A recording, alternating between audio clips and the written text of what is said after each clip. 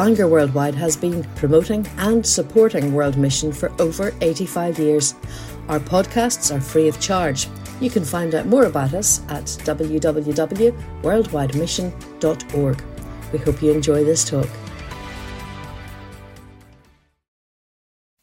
Thank you for your gifts to our work. Usually our ministry tries to raise, we have about 80 full-time staff, and we try to raise their salaries and expenses from within the country. But these last few months we've been having a very tough time with that. So this will go towards that. We have had a bit of a deficit, and so thank you very much for that. Last night I was very inspired by both the speakers. As I was praying, as we were praying in my host's home with Tom and Brenda, I just felt, like praying that, this is, Ireland is perhaps the least affected by the secularism that has hit Europe.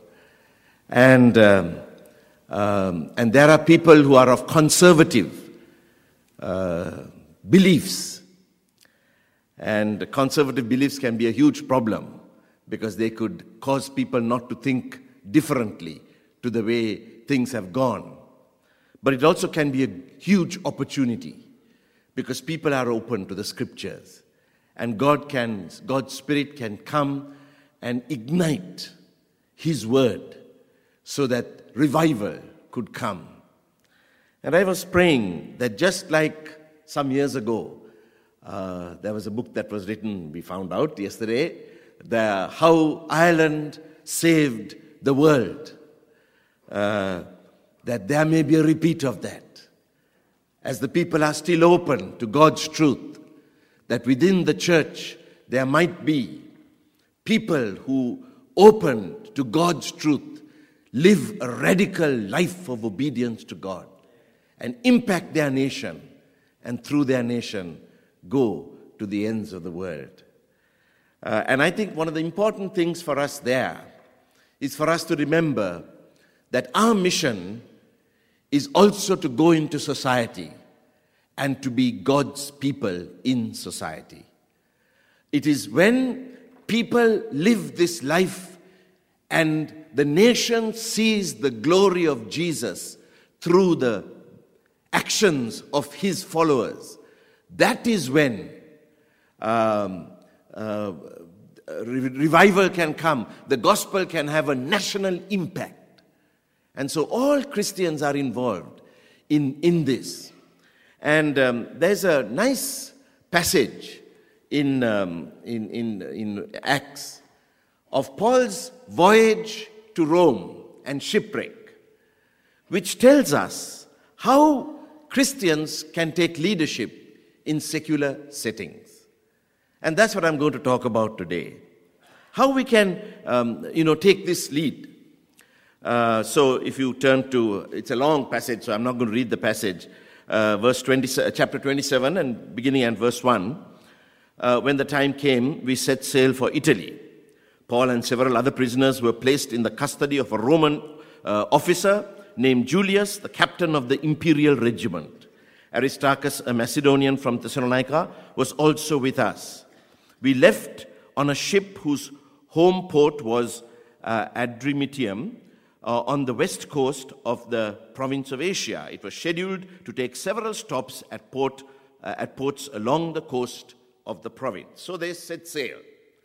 And then, in verse 3, we are told, the next day we docked at Sidon.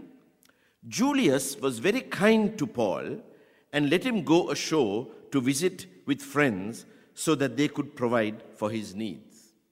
Obviously, Paul had developed a friendship with Julius, the person in charge. And later, again, you see that Paul had developed a friendship with the captain of the ship, or with an official in the ship later on.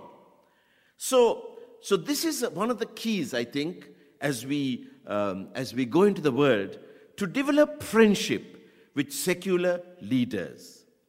Christians treat all people with respect. We give them the honor they deserve. And we try to help whenever possible. They know that we are people they can call on.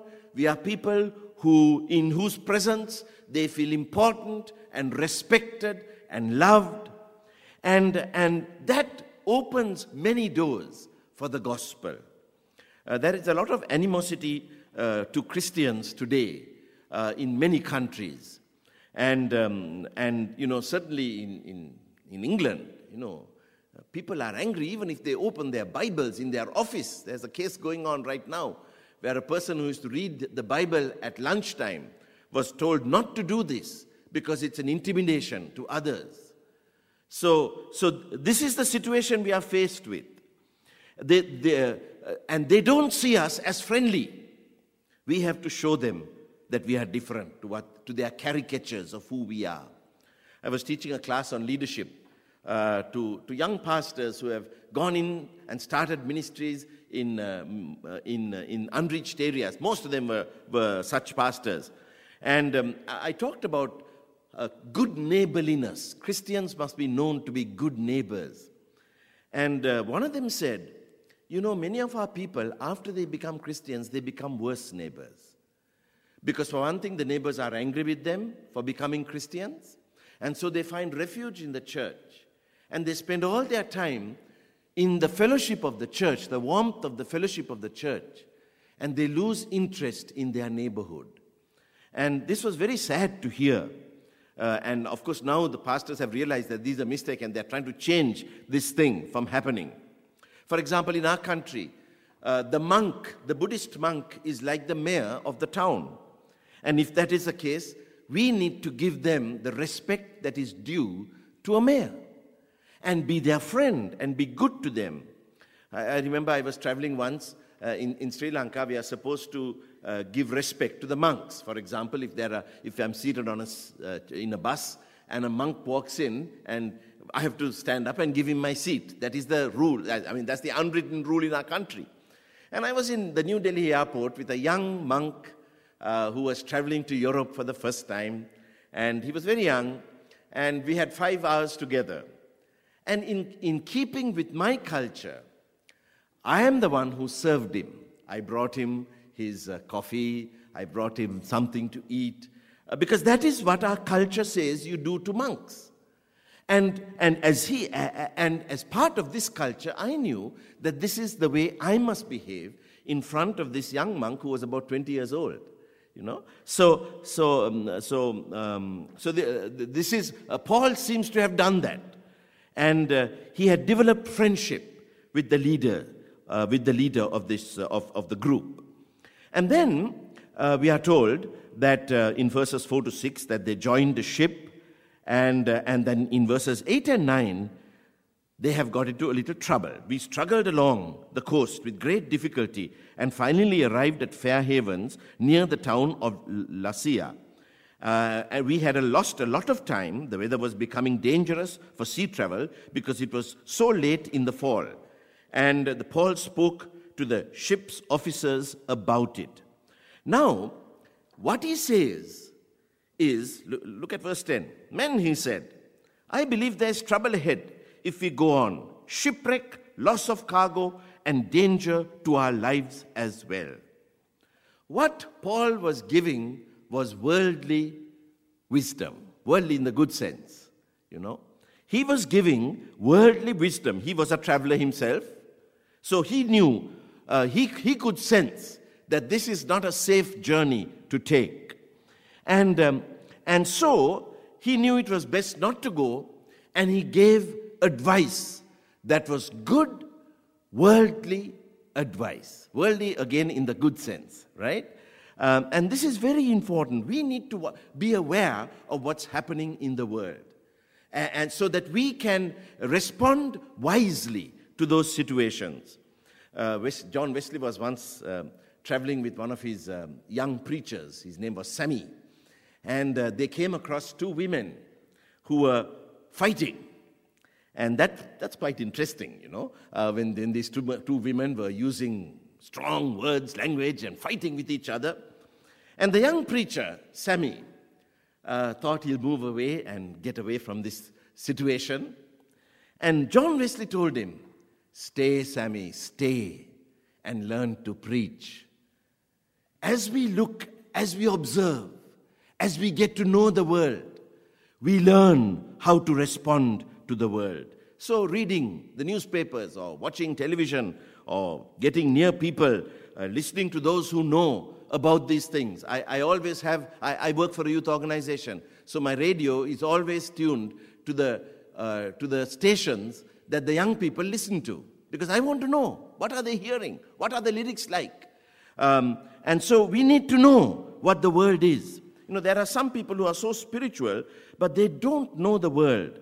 And Christian wisdom is applying biblical truth includes applying biblical truth to secular situations in ways that people will understand and will be helpful to everyone concerned.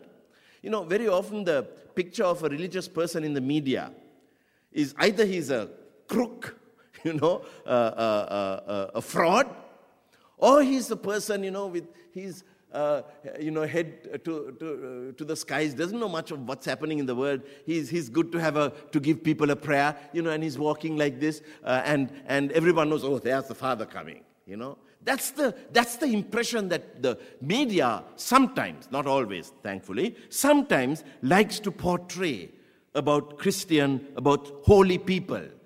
We must show that holiness is earthy, that holy people know what is happening in the world.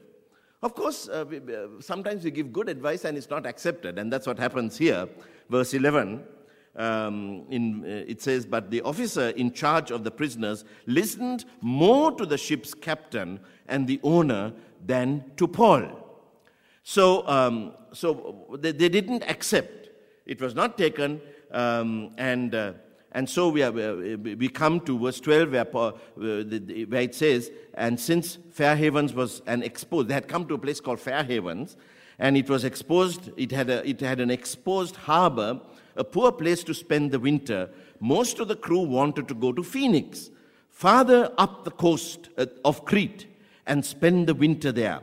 Phoenix was a good harbor with only a southwest and northwest exposure.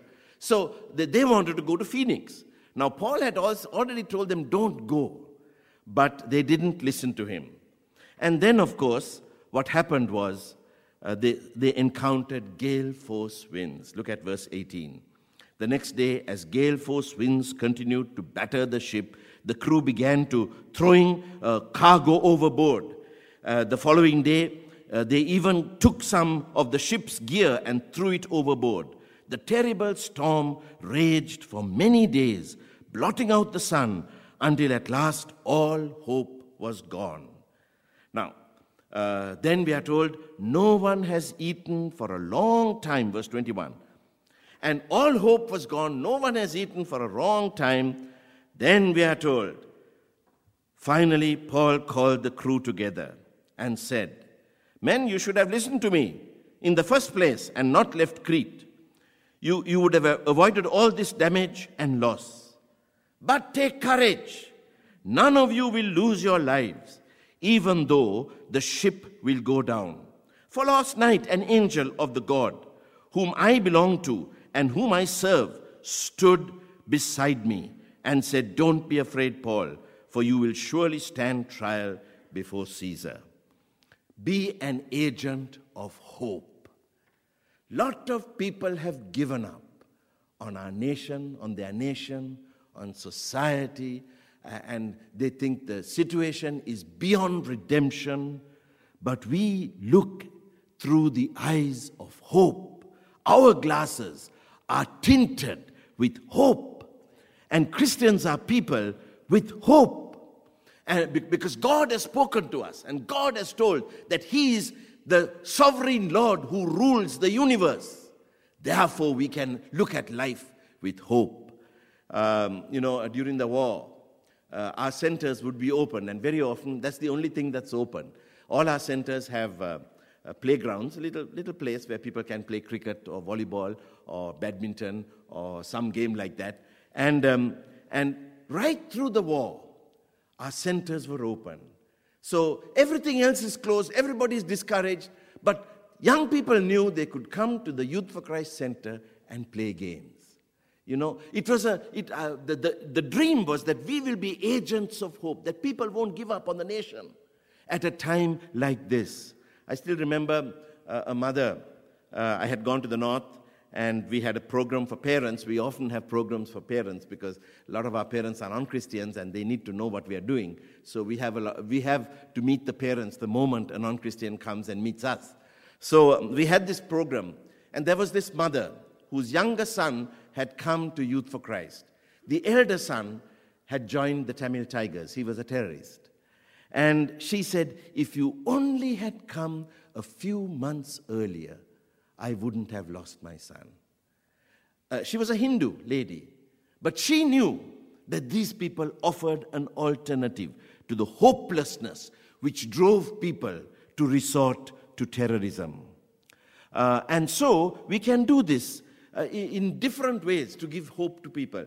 There was a guy who came to Christ in our church, and he had been an alcoholic, and his job was carrying fertilizer sacks. He was a laborer, and he used to drink, and that's the way he was able to do the work that he did. And then he came to Christ. He didn't have an identity card.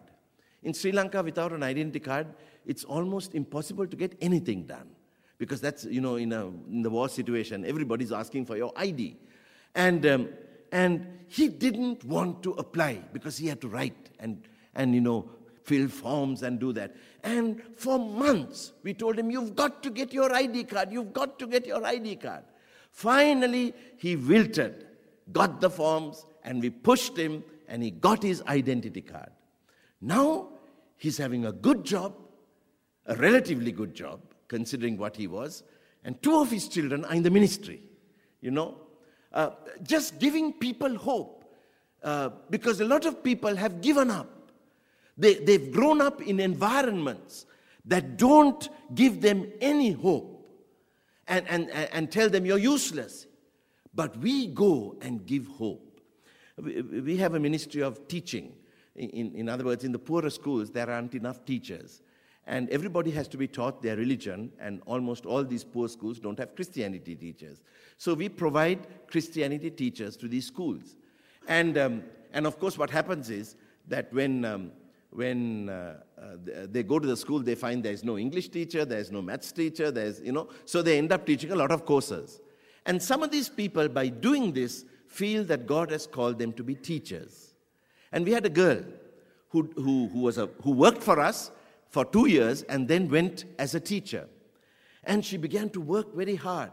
And this was in the estate sector. People who are working in estates, that's the most depressed class in our nation. They are alcoholics. They just have no motivation. And she was working really hard. And the principal told her, why are you working so hard? These people are not going to make it. You just take it easy. Don't work so hard. But she was a Christian, and she worked hard. And the principal made her unofficial vice principal of the school, 23 years old, because he knew this is a girl who's committed, giving hope to people who are hopeless. So twice in this passage, Paul says, he says, take courage. You can do it. And this is how you're going to do it. Giving hope to people when things are bleak. John Wesley was traveling back, a discouraged man, after a mission in America. And as he was coming back, they were caught in a storm.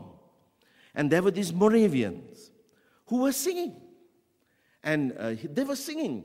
And simple people, uneducated, but they were singing. They seemed to have the joy in of the Lord, while John Wesley was afraid of his life.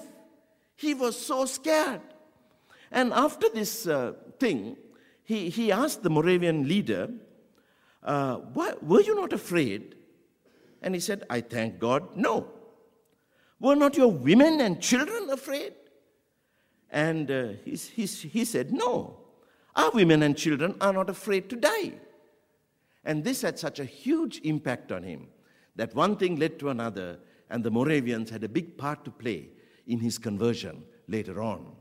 So, we must stay close to the Lord and develop the habit of applying the principle of hope in our daily life. I remember the time in 1989 when our country was going through its darkest hour. This was a revolution that we had in the north. The people in the south were going through their darkest hour. The north and the east have had dark hours for many years. But then we had a revolution. And during this revolution, in this 1 year, it never made the international press because it was Sinhalese people fighting Sinhalese people. In 1 year, about 50,000 people must have died.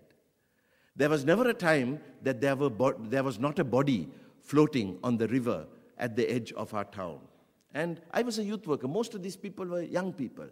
And people said, a lot of people were leaving because schools were closed for 6-7 months at a time, and they were leaving the country. And my wife and I had decided, we have been called to Sri Lanka, we are not leaving. But our children hadn't been, they felt, finally, they also felt called to the ministry. But at that time, they had no call to ministry, it was our call. So we had to make it worthwhile for the children, for us to stay in Sri Lanka in the midst of this.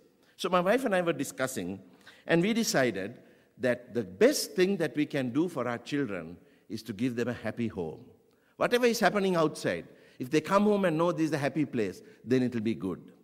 The only problem was that my moods were not helping at all. I would be so discouraged. It was like a national gloom had fallen on me. One day, when I was down in the dumps, my wife told the children so that the father will hear. Our wives do that sometimes, Father is in a bad mood. Let's hope he goes and reads his Bible, And she had found a really good theological truth. When we are down, we go to the scriptures and see an eternal world and realize that we are part of that eternal world. And so because even though everything around us may be crumbling, we know that we are people infused with hope because God still is in control of the world. Now, the next principle, number 4, is enduring trials with the people. For 14 days, Paul had to be with these other people without miraculous deliverance from God. They were all literally in the same boat. The Christians, the non-Christians, they all suffered together. Christians have no assurance of a life without problems. But our response to problems can speak volumes to people. Because when we are having problems, they see the real you. They see who we really are. As someone said, you're filled with what you pour out when you're tilted. You pour out a bitter person and bitterness will come out. And so people see us. And what they see, they will like. Now, they may not see us all the time singing and praying and shouting hallelujah. They may see us crying. But there is something about Christian sorrow that has a silver lining to it that makes it special. The happiest people in the world are not those who don't have problems. It's those who are not afraid of problems. That is what the world needs. There was a girl in university who was doing really badly, a Christian girl. She was not doing well. She was so discouraged. She found the studies very hard. Whereas her roommate was a brilliant student, and she was just sailing through her courses. At the end of the year, they went home for the long holiday and came back. And this Christian, the roommate said, I have become a Christian. And you have helped me. It was your witness that helped me to become a Christian. And she said, my witness? The whole year I was discouraged. And I was having problems. And she said, I observed the way you suffered.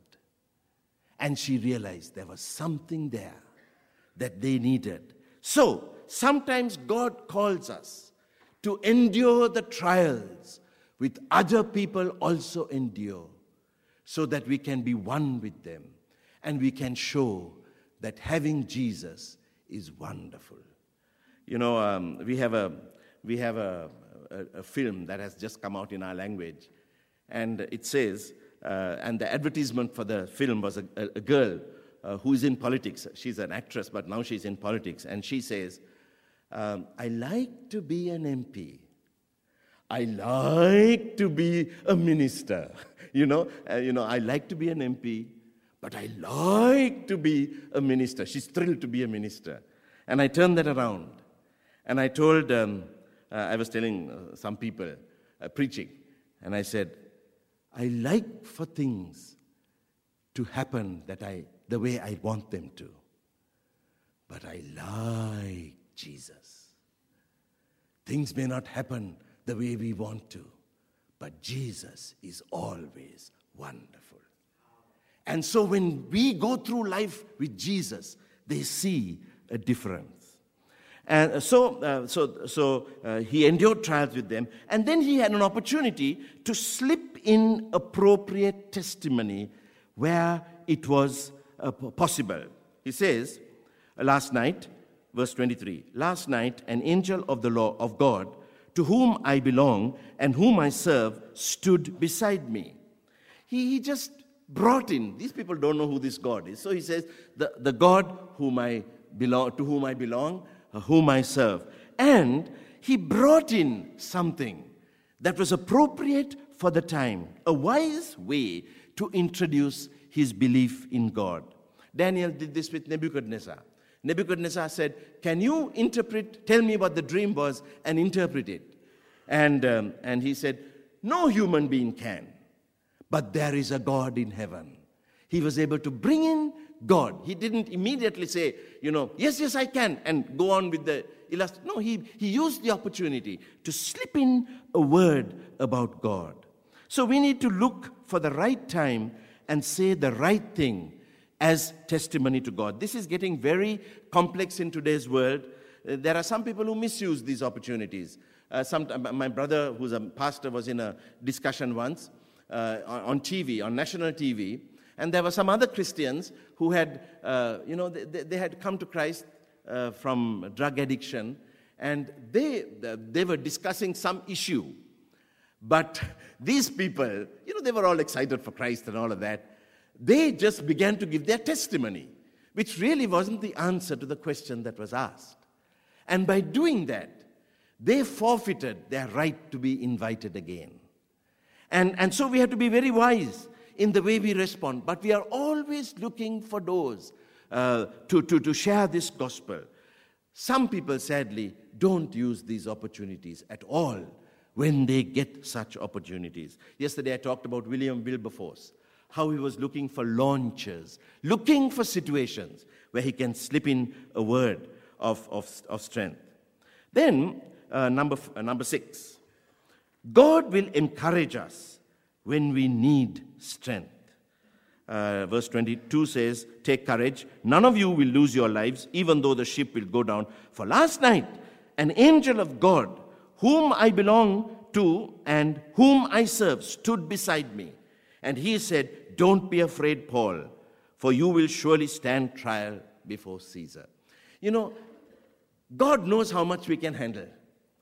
And in the midst of the biggest hardship, He just comes and gives us something, little thing, to just help us take the next step and the next and the next. Sometimes it continues to be dark, but we have strength to take the next step. Now, Paul had this 3 times, this kind of intervention by God, 3 times.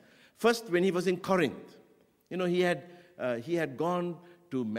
heard this Macedonian cry, come to Europe and help us.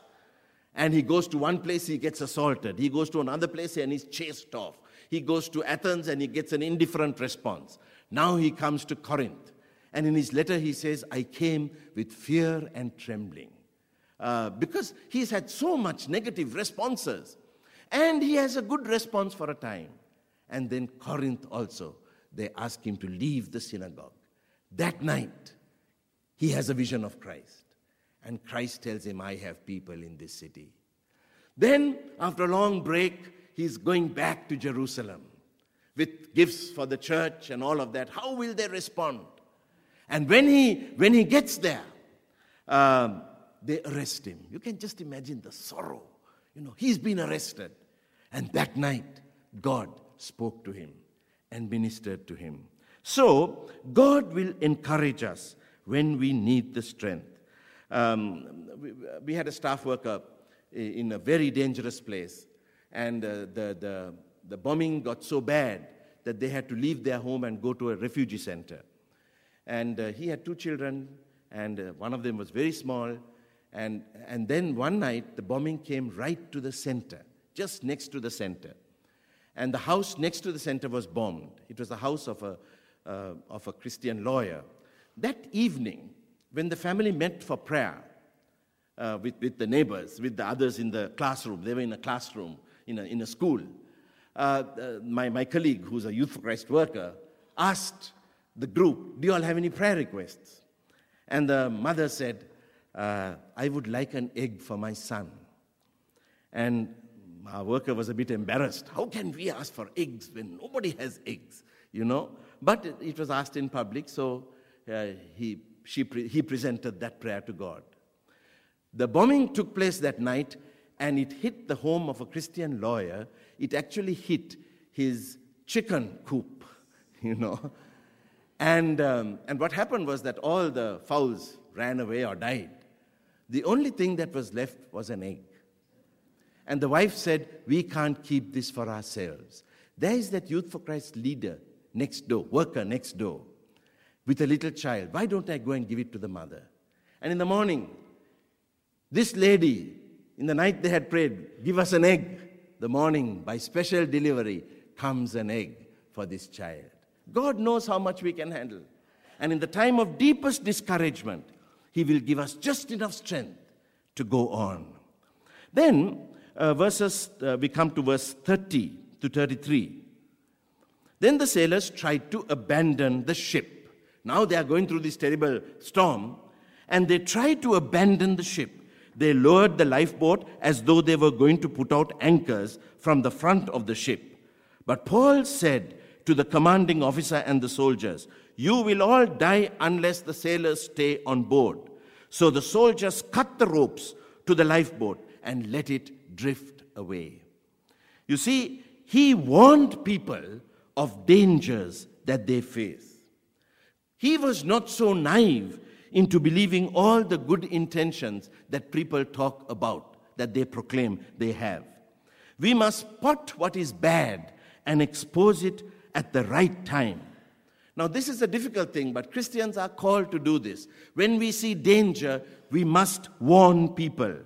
And very often this is speaking up on behalf of justice. When there is injustice, when we see the danger, we need to speak. Sadly, we evangelicals don't have a very good record of speaking up against injustice. I think the Catholics maybe and the liberal people, the Protestants, they are better at this. But this is also part of God's call. When we see something bad happening in society, we must speak against it. And the first, of course, the people will be mad at first, but it's a sure way to get enemies when you speak up for justice. But later they will be thankful. Joseph did this with Pharaoh when he saw the interpretation of those dreams. When we see one group exploited because of injustice, we need to speak up and highlight and show people that this is what is happening. Now, different people may be called to do this, and maybe it's not the pastor who's going to do it, but the church together, somebody, somewhere, needs to speak up on behalf of justice. In Sri Lanka, in the north, the Tamil Tigers, they chased all the Muslims out from the north. They wanted to sort of have it as a purely Tamil area. And at that time, this was a great injustice done to the Muslim people. And the church didn't rise up and speak about it. And we felt we made a huge mistake because there was injustice to our fellow Sri Lankans and we hadn't spoken about it. So, sometimes we have to do that. Then, we are sometimes called to give advice on personal life. Verse 33. Just as day was dawning, Paul urged everyone to eat. You have been so worried that you haven't touched food for 2 weeks, he said.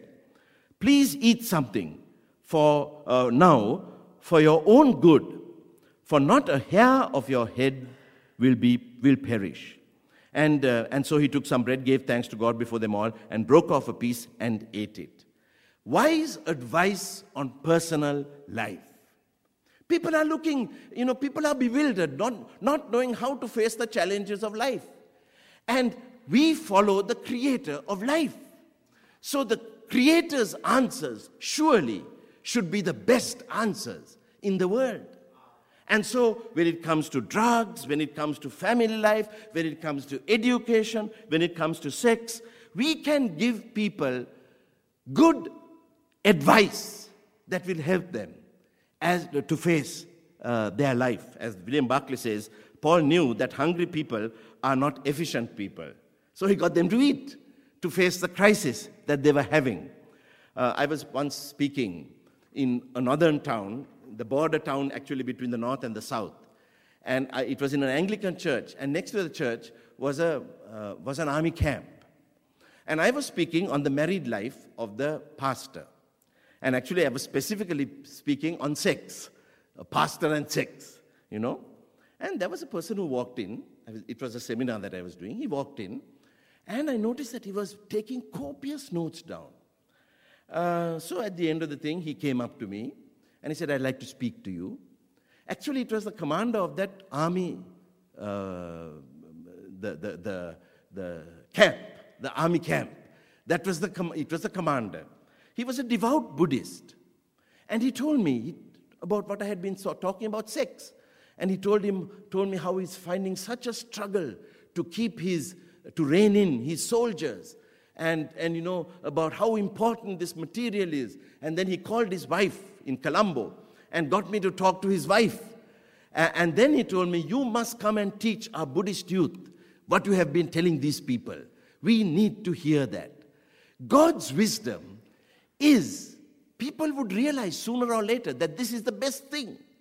And so, we can give people wisdom. We need practical people who know how to solve issues and act in that time. George Verwer, I think some of you must know him. He was the founder of Operation Mobilization. And in 1971, I think, the ship, their first ship, Logos, came to Sri Lanka. And at one time, something happened and it became very unruly. There was a whole crowd of people who were coming, I think just as the gates were opened. And people didn't know what to do.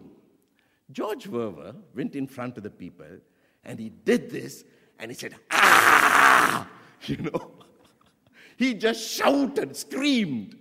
And everyone stopped and kept quiet and they were able to calm the crowd. Just the wisdom that was needed for the moment. And of course, that kind of wisdom comes only from people like George Verwer, right? So wisdom on personal life. Then pray when an opportunity arises. And that's what he did. He gave thanks to God before them and broke off a piece and ate it. And so he prayed. This is our practice before eating. You can tell people, this is, there are non-Christians with you. This is our practice before eating. Please, do you mind if we say a prayer? And just they see if the request is politely asked, invariably it will be politely accepted. They see that our God, that this is the way these people relate to their God, these Christians. And I have never had situations where people have refused when I have wanted to pray among non-Christians. So, and then verses 42 and 43, again you see how cultivating friendships helps. The soldiers wanted to kill the prisoners to make sure that they didn't swim ashore and escape. But the commanding officer wanted to spare Paul, so he did not carry out their plan. he had been the friend. And because of the friendship, they were saved, from the situation. So Paul was an unjustly treated prisoner, but he was friendly. And through the friendship, he was able to do things. I think I spoke one day about how my colleague was arrested and spent 15 months in prison. And then he came out. He had stomach problems because he had been assaulted so badly. And so he was in a hospital just after his marriage. And one of my colleagues called me and said, this prison welfare officer is spending the whole time with him, and he's unable to spend time with his wife because the welfare officer has come. So I went to see him, and when I came, the welfare officer was there, but he had gone for a cup of tea. So I asked him, what's the scene about this? And he said, no, this guy became my friend, and I became like his pastor. He used to talk about his family life, and I used to pray for him. I used to give him advice. Now here is the unjustly put in prison person, and from the Tamil race, and a welfare officer from the Sinhalese race. And he began to minister to the welfare officer. This is the Christian way. When people are bad to us, we try to be good to them. There's a lovely book that is on sale there called Bound to be Free. I read through it one year, and it's a beautiful book. But in that book, there is a story of somebody who was captured, and the government captor, a Christian, was captured, and he said, "What can your God do for you now?" And this man replied, "He can give me the strength to forgive you." As we approach hostile situations with the love of God, it will have an effect. Then he adopts a servant lifestyle. And this is where he took the sticks. They had to make a fire, and he took the sticks. And as Barclay says again, it is only a little man who refuses a little task. Paul could have refused to pick up those sticks and take them, but he did that. And this, I believe, is the key apologetic in this age of pluralism. They say we are arrogant because we say Christ is the only way. But when they look at our life, they will realize these people have strange beliefs, but they are nice people. They are people who are loving and caring and working. Servanthood is the most important, I believe, aspect of our apologetics in this time when we are under attack. There's Johns Hopkins University has started a project called the Civility Project. Civility is when people are kind to each other, when they go out and show consideration to each other. The world is realizing that unless we restore civility, our societies are going to get into a mess. Christians should be in the forefront of this. Then, of course, he's bitten by a snake, and then nothing happens to him, and that becomes a testimony. So God's protection can be a testimony, and then he prayed, came and found that the chief official of that area, his father was sick, so he prayed for him. So, I don't have time, so I'm just mentioning those. Let me just have the last point here. Paul, for going into the world, we need encouragement from other Christians. And that is very important. This is a we passage. We are told that there was this person from some place with them, Aristarchus, a Macedonian, and Luke. We passage means Luke is also traveling with him. So he was not alone. And then we are told in verses 14 and 15, there we found some believers who invited us to spend a week with them, so we came to Rome. The brothers and sisters in Rome had heard we were coming, and they came to meet us at the Forum on the Appian Way. Others joined us at 3 taverns, and when Paul saw them, he was encouraged and thanked God. You see, going into the world is tough. It's difficult. People don't understand. You're going to be persecuted. You're going to be ridiculed. You need friends. William Wilberforce had his group of people, the Clapham sect, people who stood by him. Daniel had Shadrach, Meshach, and Abednego. So the moment he had a problem, he went and told them about it. And if we are going to go into the world, we need to have friends who are accountable to us and who help us. Friends help keep us in line with our ethics and our priorities, because it's so easy to bend our rules when we are in a difficult situation. But having to be accountable to friends, that helps. Friends help us persevere when our call, in our call, when we are discouraged. Because it's a difficult call to go into the world. But the friends help encourage us. I wanted to join the ministry when I was about 14 years old. I told my parents when I was about 16 that I want to be a minister. And my parents said, first go to university. And it's very hard to get into university in Sri Lanka. And I found it extremely difficult. And 1/3 of our grade went for practicals, which means you have to cut these things and, botany and zoology and chemistry. Those are the subjects I did. And I really struggled because I was terrible with my hands. So I struggled. And often I would want to give up. But I studied with another Christian friend. So when I want to give up, he scolds me. And when he wants to give up, I scold him. And scolding each other, we managed to do this exam, and I scraped into the university. I didn't get into one of the better schools. I scraped in. But by God's grace, I got in. So friends help us when we are persevere in our call when we are discouraged. Also, friends help heal our wounds. When people hurt us, we can become bitter people. But when we know that somebody understands, it can take away the bitterness that is inside of us.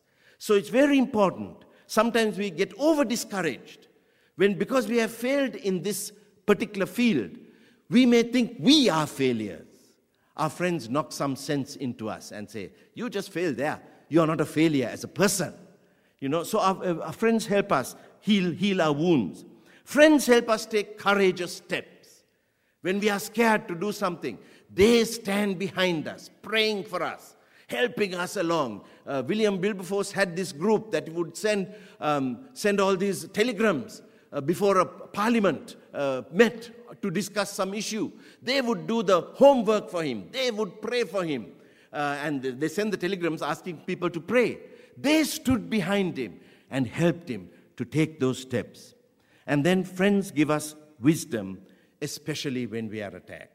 Sometimes, you are scolded by somebody, and your first response is to write your letter of resignation, But before you give it, you go and share with your friends, and they say, don't be a fool, They help us when we are attacked. They give us freedom. So let me urge you to have some friends as you go into the world. Well, that's my challenge, my final challenge to you. The world needs Christians who go into society and bear witness for Christ. And I pray that you will be such witnesses in your neighborhoods, with your friends, in your workplace, in your school, in the playground, wherever. And I think I'd like to pray for Ireland to close this time. I will have to go in a short time. I'm going straight to the airport, so you'll have to excuse me. I'll be leaving fairly soon. But let's pray for Ireland. Lord, we thank you for this country, the Emerald Island, endowed with so many beautiful natural resources, proud of an immensely influential history in the cause of the kingdom of God. We thank you, Lord, for the many people who through the years have gone and encouraged and reached the lost, proclaimed your gospel, helped raise leaders. I thank you for the missionary who came to Sri Lanka and did that in my life. And Lord, we pray that you will do it again. You haven't changed. It's only we who change. and our commitment changes. Our desire to make a difference can be dimmed by the discouragement that we face. I want to pray, Lord, that you will give boldness to the church in Ireland. Boldness to see the place that you have given them, the part that you have given them to play in the progress of the kingdom.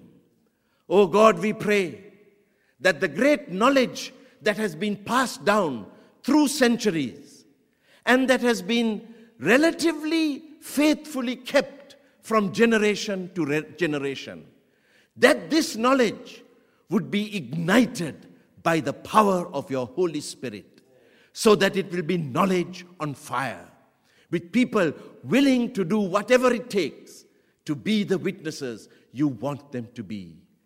Bless this nation, O Lord. We pray for the South, even as it goes through a difficult financial crisis. Oh God, we pray that this will help them to look to the one who is more secure than the treasures of this world. And as they do that, may there be a revival, even as they look to things that matter most in life. Oh God, we pray for these people who are gathered here.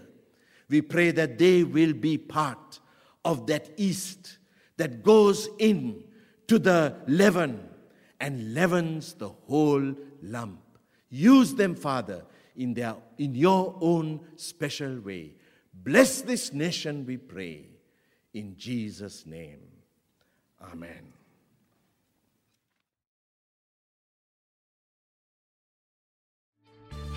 We trust you've enjoyed this podcast. If you'd like to make a donation to support the work of Bangor Worldwide, please visit www.worldwidemission.org/donate.